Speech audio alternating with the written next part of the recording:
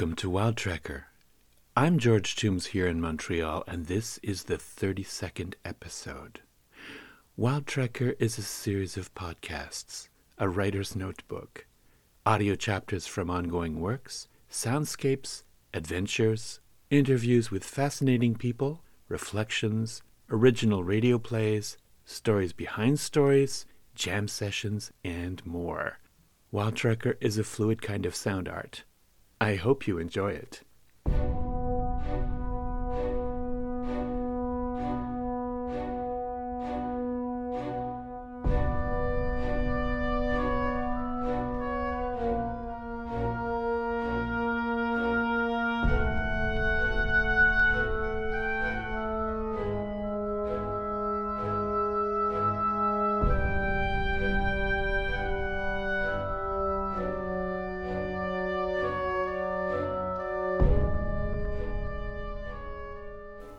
In my continuing series on the history of the human machine, I'm going to look today at Thomas Hobbes, who lived from 1589 to 1679. Thomas Hobbes, like René Descartes before him, sought to develop a universal philosophical system on a mechanical basis, and his works cover an astonishing range of subjects and interests, whether they be translations of ancient Greek literature, youthful discourses on classical Roman history, travelogues, treatises on physics, mathematics, religion, rhetoric, political theory, historical accounts of the English Civil War, or autobiographical sketches in prose and poetry. Hobbes is the first thinker I know of to apply the metaphor of the human machine in any systematic way to political theory. Whereas Vesalius and Harvey treated the metaphor of man the machine as an analogy, and Descartes turned it into an equation, Hobbes, for his part, while doubtless subject to the influence of Vesalius, Harvey, Descartes, and Galileo, as well as Epicurus and Lucretius by way of Bacon, Mersenne, and Gassendi, transformed man the machine into a prescription, an authoritative statement of norms, rules, and directions for humankind.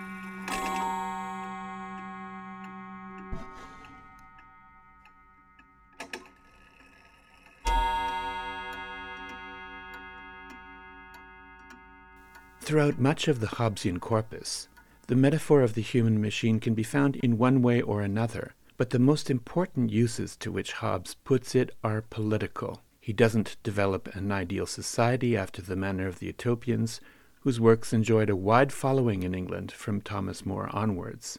Nor can Hobbes be considered the first modern to have considered the state to be a machine. On the contrary, Hobbes bases his analysis of the Commonwealth on a highly pessimistic and reductionist interpretation of the life of humans, which is solitary, poor, nasty, brutish, and short.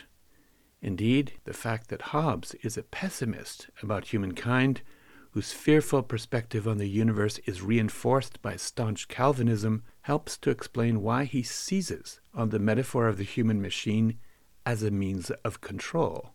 Because actually Hobbes, while being a pessimist about human nature, is an optimist where the machine is concerned. It's as if he's taken Plato's body politic, joined it to Harvey's mechanical body, and created a completely new mechanical body politic.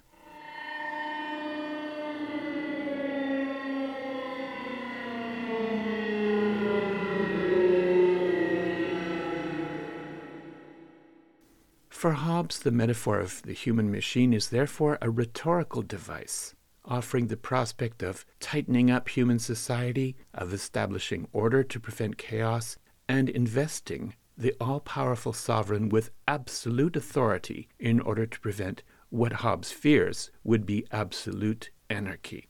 Now, I remember doing an interview with Charles Taylor, the philosopher, which is actually part of the Waldrecker series a little earlier on, and Charles Taylor called this approach or mindset of Hobbes control freakery. I just love that expression, control freakery. Hobbes balances the rights and obligations of the citizenry in a system, requiring them to submit to an all-powerful vertical state in a machine-like fashion. He implies that humans should model themselves on admirably rational, well-constructed, and regulated machines. Not only that, humans should work like cogs in an absolutist automated state. This may sound surprising to you, considering that Hobbes seeks in the machine an individual remedy for the fear he felt throughout his life. But it's only surprising if we forget that Hobbes sees fear as a fundamental and, in some circumstances, desirable social phenomenon.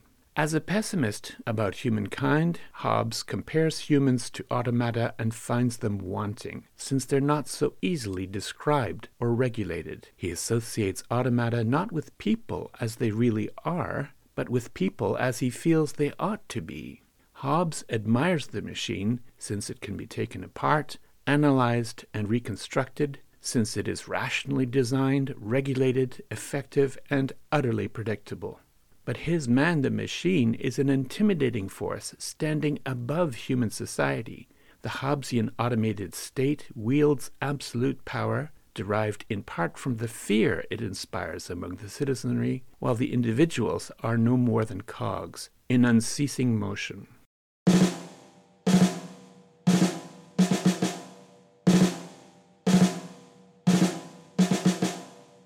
In the face of man's warring nature, the machine offers Hobbes advantages at three distinct levels. First, by mechanizing the Platonic body politic, Hobbes breathes new life into a powerful political myth from classical antiquity. Second, by applying the Galilean mechanical idea of matter in motion to human society, Hobbes transfers the prestige of mechanistic physics to politics. And third, by serving up the machine, which is, after all, a technological device that efficiently repeats the same tasks, is predictable, can be fabricated, controlled, regulated, and standardized, Hobbes provides a new model for society to emulate.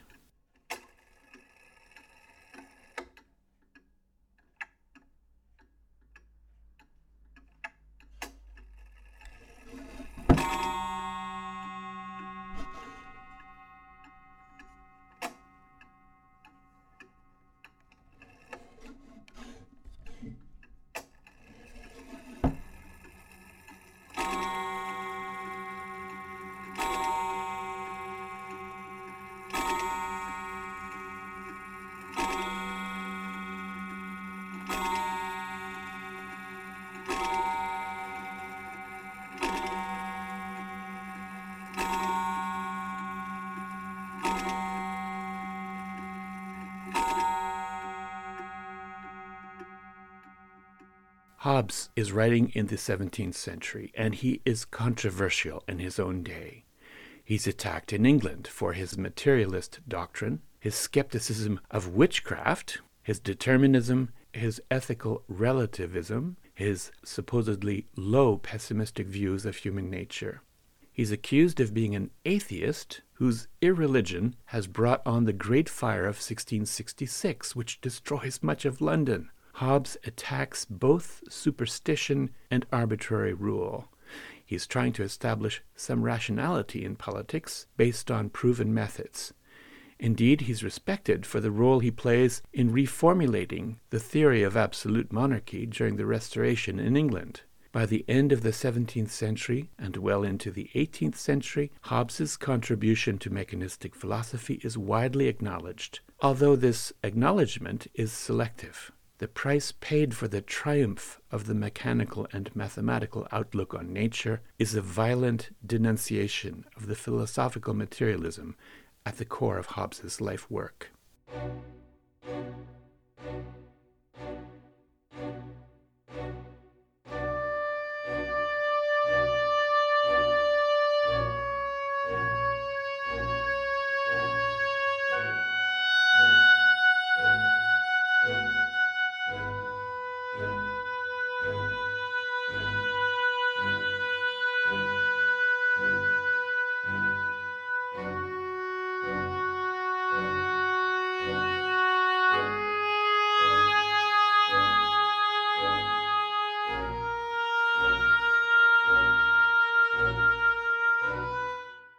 Thomas Hobbes is born on Good Friday, 1588, in the village of Westport, near Malmesbury, Wiltshire.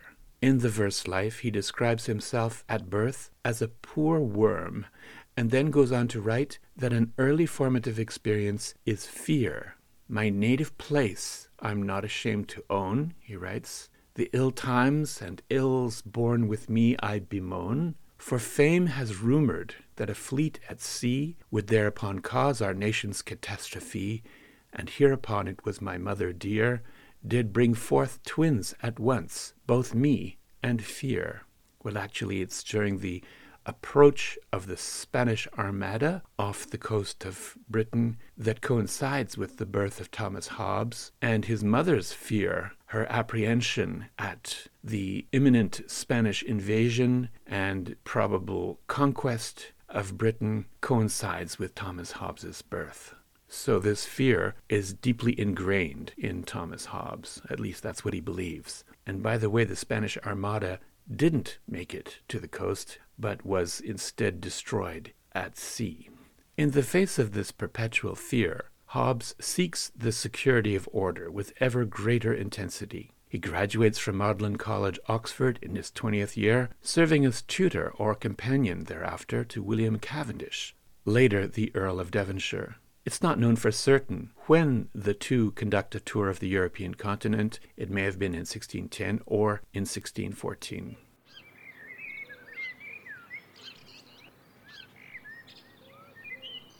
During the 1620s, Hobbes serves as secretary to Sir Francis Bacon. We read in Aubrey's Brief Life that the Lord Chancellor Bacon loved to converse with Hobbes. He assisted his lordship in translating several of his essays into Latin.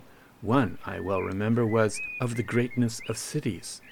The rest I have forgot. His lordship was a very contemplative person, and was wont to contemplate in his delicious walks at Gorhambury, and dictate to Mr. Thomas Bushnell, or some other of his gentlemen that attended him with ink and paper, ready to set down presently his thoughts. His lordship would often say that he better liked Mr. Hobbes's taking his thoughts than any of other, because he understood what he wrote, which the others not understanding, my lord would many times have hard task to make sense of what they writ.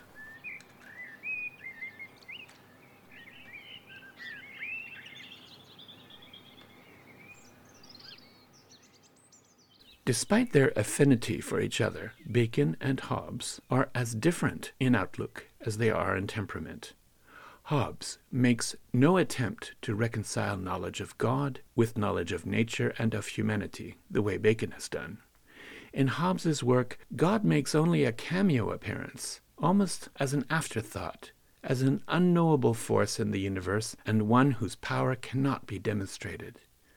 Hobbes may have lacked concern for God because he identifies motion as the perfect condition of all things, and God's motions cannot be apprehended by the senses and are therefore not in the knowable material world. At the same time, Bacon is lyrical in his portrayal of the mission of science, indulging in the use of rich imaginative metaphors, whereas Hobbes is to the point, wooden, single-mindedly devoted to the task of providing a grand philosophical system that will explain the universe.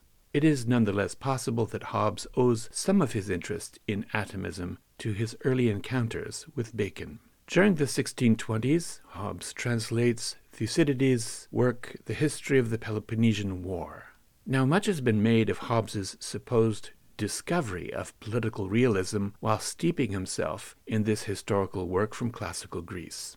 The modern scholar Laurie M. Johnson has convincingly demonstrated that Thucydides upheld the role of national and individual character as well as civic-minded eloquence in determining the outcome of events, and thus presents a picture of human nature that is neither wholly free of nor wholly slave to exterior forces. She's contrasted this view with that of Hobbes, whose image of human nature conditions his entire theory. His mechanism makes it possible for him to depict men as uniformly egocentric individuals, naturally at odds with one another. In any case, there's no reason to suppose that a translator like Hobbes automatically agrees with the work he or she has taken pleasure in translating and considers important.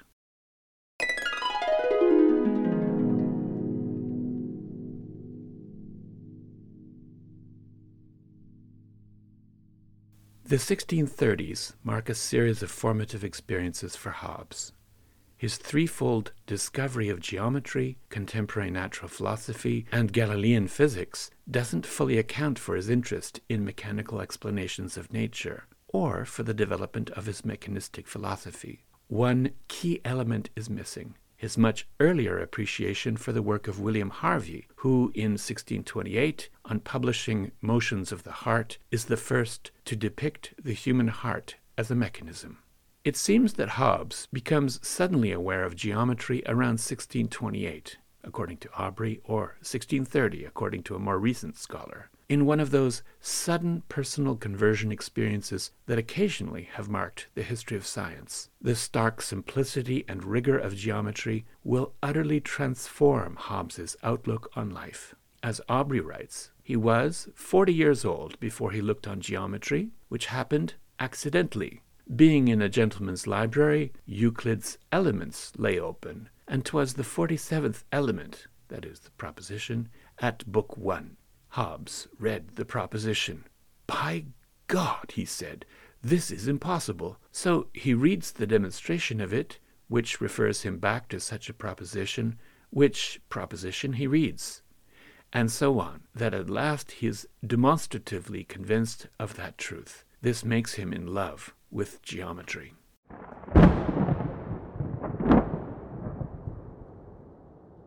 In one fell swoop, Hobbes is won over to geometry. As he will later write, he comes to recognize that the end of knowledge is power, and the use of theorems, which, among geometricians, serve for the finding out of properties, is for the construction of problems. And lastly, the scope of all speculation is the performing of some action or thing to be done. Now, mathematical explanation is much prized by mid-17th century scientists. Not only are the subject areas of mathematics greatly expanding due to advances in calculation and analytic geometry, but at the same time mathematics has been applied to open up so many new areas of knowledge and to solve so many scientific problems that it has acquired enormous prestige.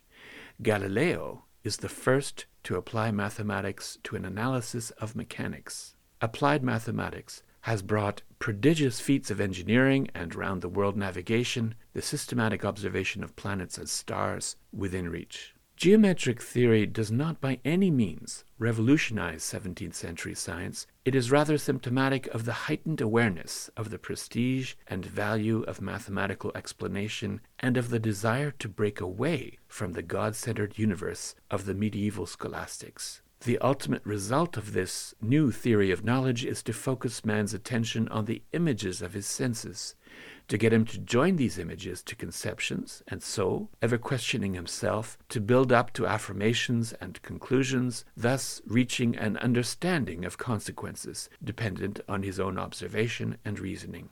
It's interesting to note that Hobbes, in seeking to use geometry in order to emancipate thought, ends up creating a new counter-dogma with which to attack the old discredited dogma, at least the dogma that he discredits.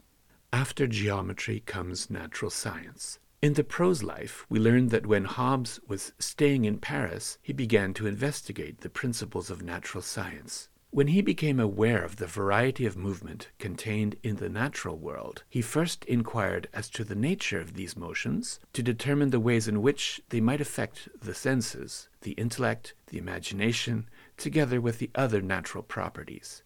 He communicates his findings on a daily basis to the Reverend Father Marin Mersenne of the Catholic Order of the Minim Brothers, a scholar who's venerated as an outstanding exponent of all branches of philosophy. Hobbes then returns to England with his patron in 1637 and remains there, continuing to correspond with Mersenne on the natural sciences.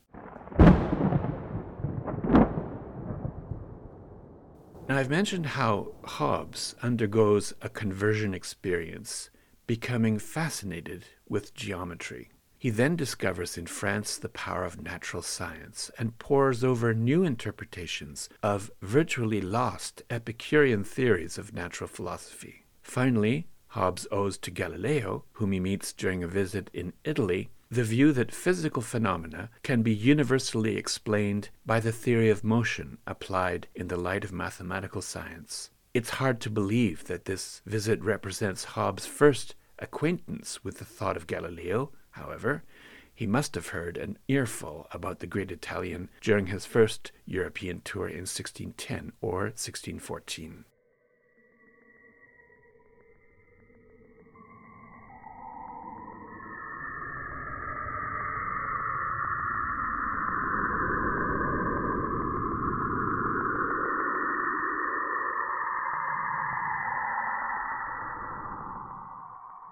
Galileo Galilei is one of the fathers of early modern science. His observations with the telescope in the early 17th century reveal many heavenly wonders invisible to the naked eye, such as the 4 delightfully named Medicean stars, or moons of Jupiter, that is, Io, Europa, Callisto, and Ganymede, and the rings of Saturn.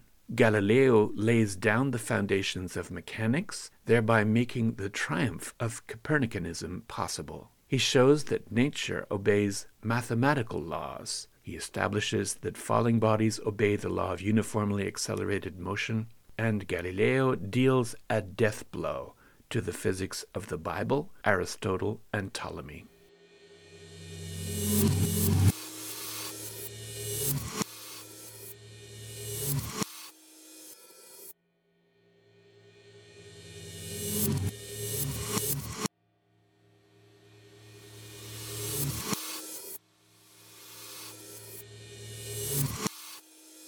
Along with such predecessors as Nicholas of Cusa and Giordano Bruno, Galileo has a big hand in replacing the Aristotelian Ptolemaic view of the universe as spherical, static, perfectly ordered, closed, geocentric, and finite.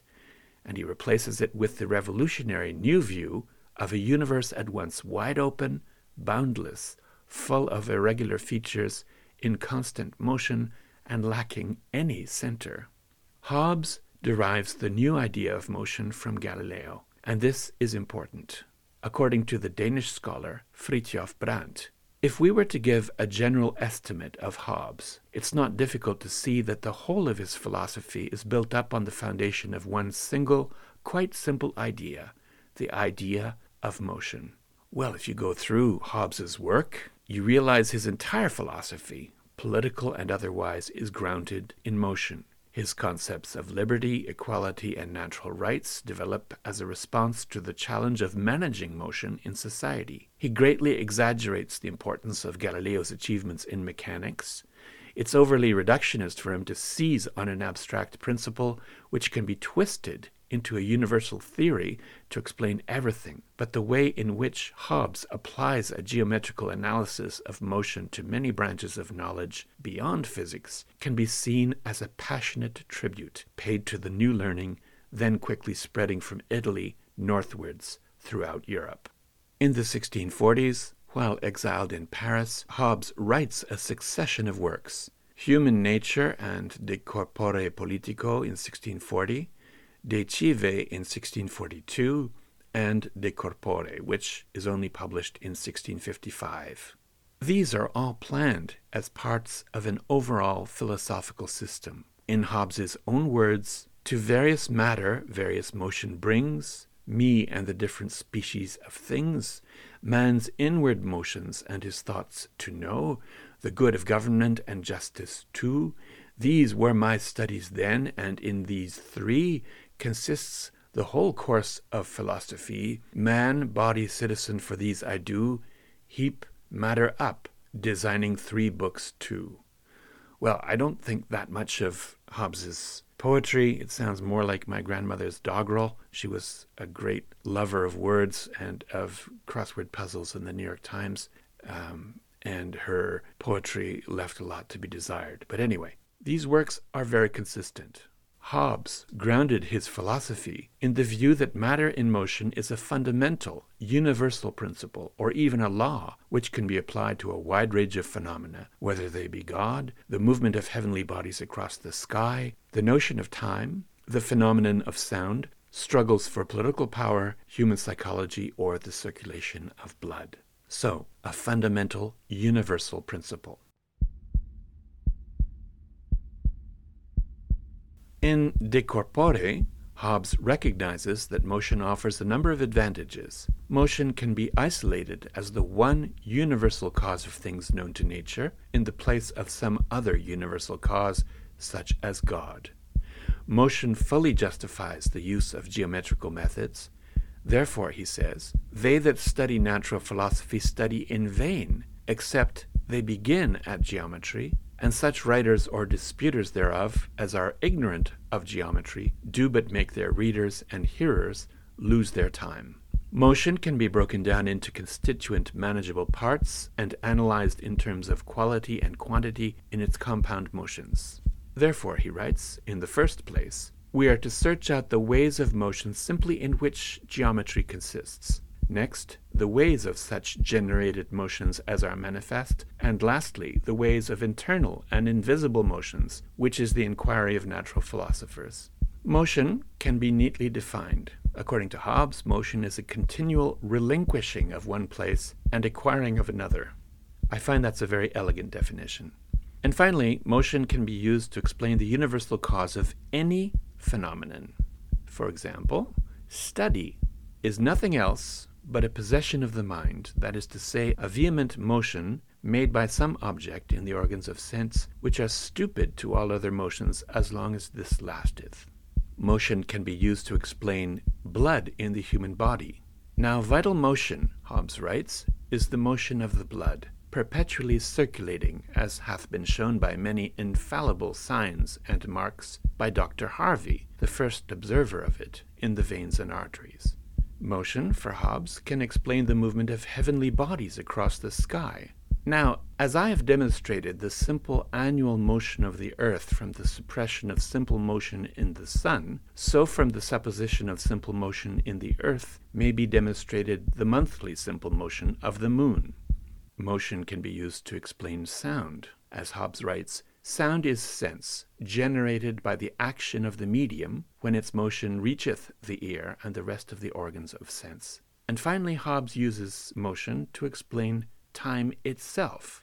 Time, he writes, is the phantasm of before and after, set in motion. Hobbes doesn't restrict application of Galileo's theory of motion to physical phenomena. He applies this view to motions of every kind, from music to human passions. In Leviathan, a masterwork published in 1651, he applies it to the political challenges of preserving liberty and order under law in the Commonwealth. At the same time, Hobbes detects in motion the perfect condition of nature, the very essence of life, a dynamic principle everywhere at work, something to be measured. From this fundamental principle of matter in motion, Hobbes derives a materialist philosophy of mind with 3 distinguishing features. First, the universe is purely material. Second, the spirit has no incorporeal existence independently of the body. And third, when we assign mental properties to objects, we're really referring to motions of matter. Hobbes is very much a part of the 17th century challenge to the Catholic and Aristotelian synthesis of religion and philosophy. He doesn't detect a divine purpose at work in the cosmos, but presents instead an unsettling, enigmatic God, at a far remove from nature, something the way the gods of Lucretius had been. Like Lucretius, 1600 years beforehand in ancient Rome, Hobbes emphasizes the role of terror in religion.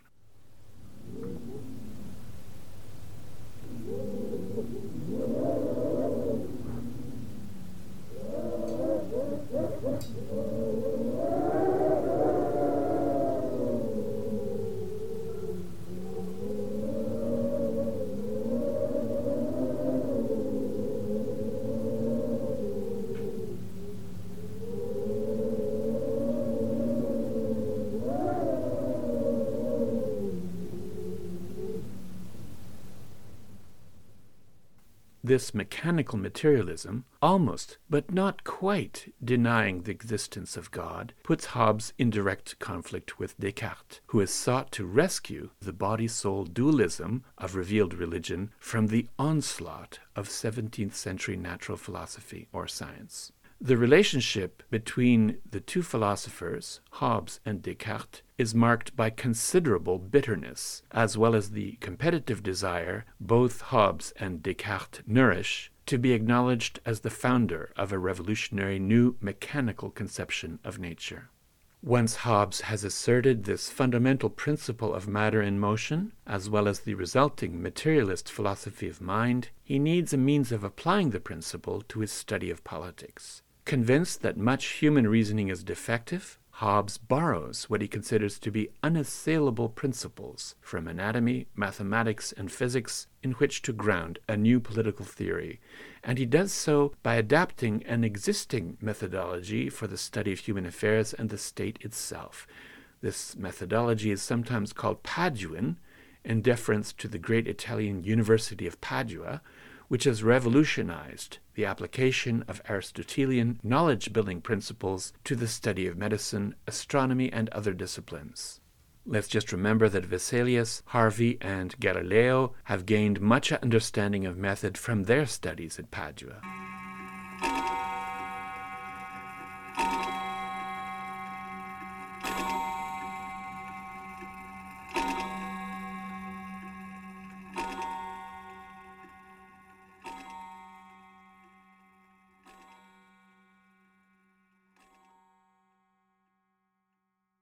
Hobbes acknowledges that this methodology is overtly mechanical when he describes it in The Citizen as a process of taking apart and analyzing the Commonwealth, much as one would take apart and analyze the workings of an automatic clock or other fairly complex device in order to understand correctly what human nature is like and in what features it is suitable and in what unsuitable to construct a commonwealth, and how men who want to grow together must be connected. So the commonwealth can be understood as a fairly complex device like a clock. Hobbes asserts the principle that all existence can be reduced to matter in motion. He then goes on to assert that the admirably rational machine, such as the clock, provides an appropriate model for an understanding of human affairs. So it's hardly surprising that Hobbes should then seek to guarantee the validity of his knowledge-building process by appealing to the triumphant contemporary prestige of a further principle, namely that geometry is the pathway to truth in all domains of knowledge. In identifying motion as a fundamental law, which can then be applied to such a wide range of phenomena, Hobbes draws attention to the physical, material nature of these phenomena, and in so doing, his one-world, realistic vision denies these phenomena any immaterial character. He implies that the basic mechanics of the body have to be understood before one comes to an understanding of human nature, and this mechanistic model proves so satisfying to him that he claims, rather dogmatically, it has led to the infallible rules and true science of equity and justice, the infallibility of reason, which he then uses to attack previous dogma. Galileo has also claimed that an empirically demonstrated scientific hypothesis is literally true, which gets him into a lot of hot water with the church. In fact, Galileo is under house arrest for 9 years in a villa in Arcetri on the outskirts of Florence. In his own way, Hobbes makes exaggerated claims for natural philosophy. Hobbes develops these ideas further, but never deviates from them during the course of his later years, when he publishes Leviathan in 1651 and Behemoth, a study of the causes of the English Civil War, in 1668. After returning to the pleasures of translating classical Greek, that is, the 2 epic poems of Homer, Hobbes dies.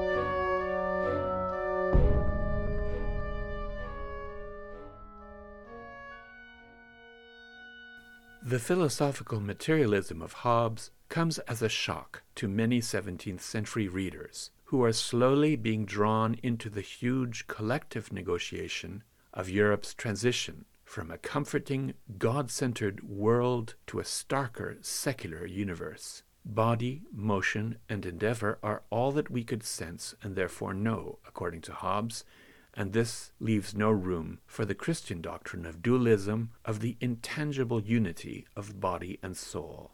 Now, God has been the starting point in the Aristotelian and Catholic synthesis, the prime mover of nature, the Jewish and Christian creator of the universe and divine legislator, from whom all things human are derived, the transcendent center of all existence. But for Hobbes, God seems to be a supremely disembodied abstraction. God can be acknowledged intellectually, but never directly known.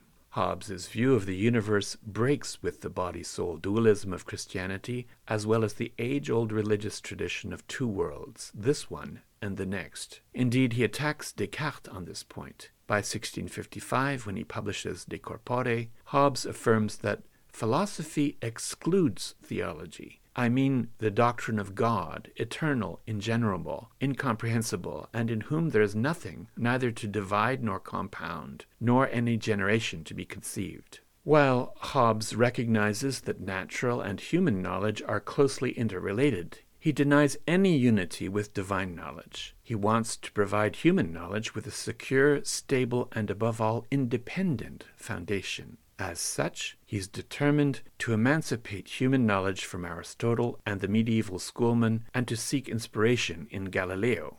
Hobbes follows body, motion, and endeavor in a highly systematic fashion and to their ultimate consequences, analyzing physical phenomena as well as phantasms and images in the mind as motions.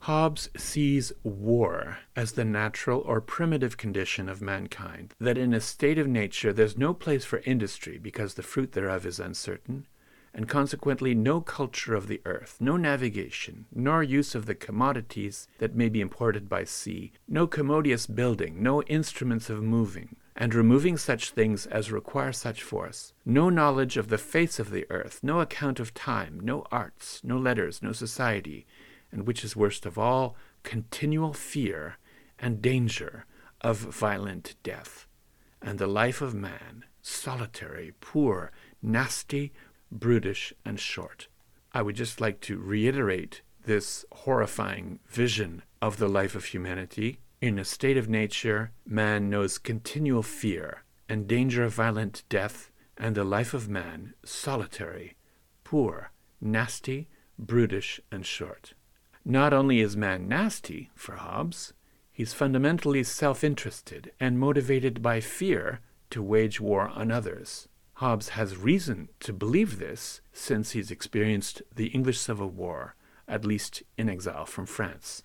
Having demonstrated what man naturally is, Hobbes then goes on to say what man ought to be. Hobbes considers the universe to be body alone.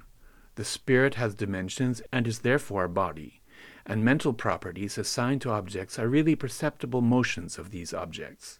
This materialist philosophy is combined with Galilean mechanics in the hopes of finding a universal principle which can explain all physical phenomena. This mechanistic view is clearly pointing in one direction. Hobbes finds a metaphor which will regulate man's natural inclination towards poverty and violence, and upon which to build a perfectly ordered society. And this metaphor for Hobbes is the machine. In On the Citizen, published in 1642, Hobbes compares human society to an automatic clock or other fairly complex device. By the time he comes to publish Leviathan, his political masterpiece in 1651, the mechanical metaphor has become far more elaborate. Life is but a motion of limbs, and man is thus a machine, living the way the artificial man, for example the watch, moves itself by springs and wheels. For what is the heart but a spring, and the nerves but so many strings, and the joints but so many wheels, giving motion to the whole body, such as was intended by the artificer.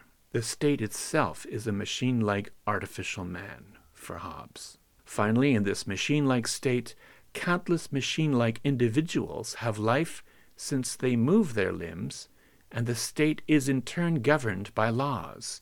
Lastly, the pacts and covenants by which the parts of this body politic are at first made, set together and united, resemble that fiat, or the let us make man, pronounced by God in the creation. In his interpretation of the human machine, Hobbes combines strands from multiple sources. The state has been a body politic for Plato, but for Hobbes it's something quite different, more of a machine in the likeness of humans, an artificial man or automaton. Human society can be examined using Paduan mythology to take apart and examine the clockwork state. Galilean mechanics provides the universal principle of matter in motion pervading the universe, which can in turn be studied through the application of geometry. The resulting highly complex metaphor of the human machine is simultaneously likened to the body politic, which is an automatic clock and matter in motion, and can be defined in terms of geometrical equations. Well, I wonder, does all of this make Hobbes irrelevant today?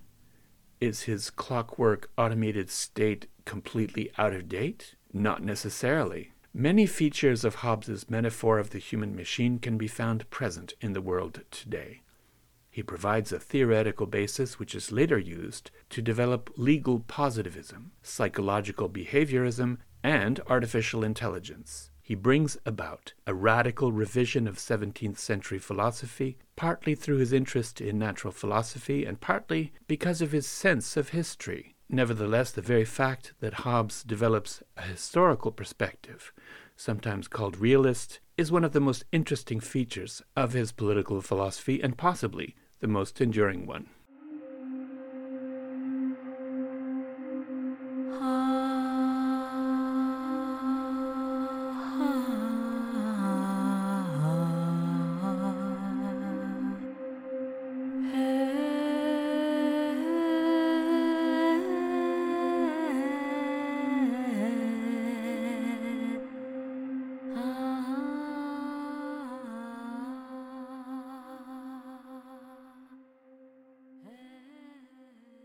Well, that's it for this episode of The Human Machine in the Wild Trekker series of podcasts.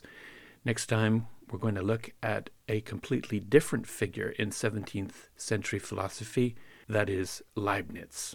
If you would like to know more about my ongoing creative works, from books, translations, films, and blogs to Wild Trekker, check out my author's website at www.evidencia.net.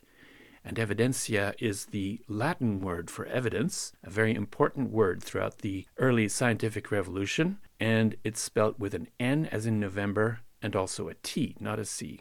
The opening theme at the beginning of each Wild Trekker podcast is sung by Marie Frenette, with me accompanying her on the piano.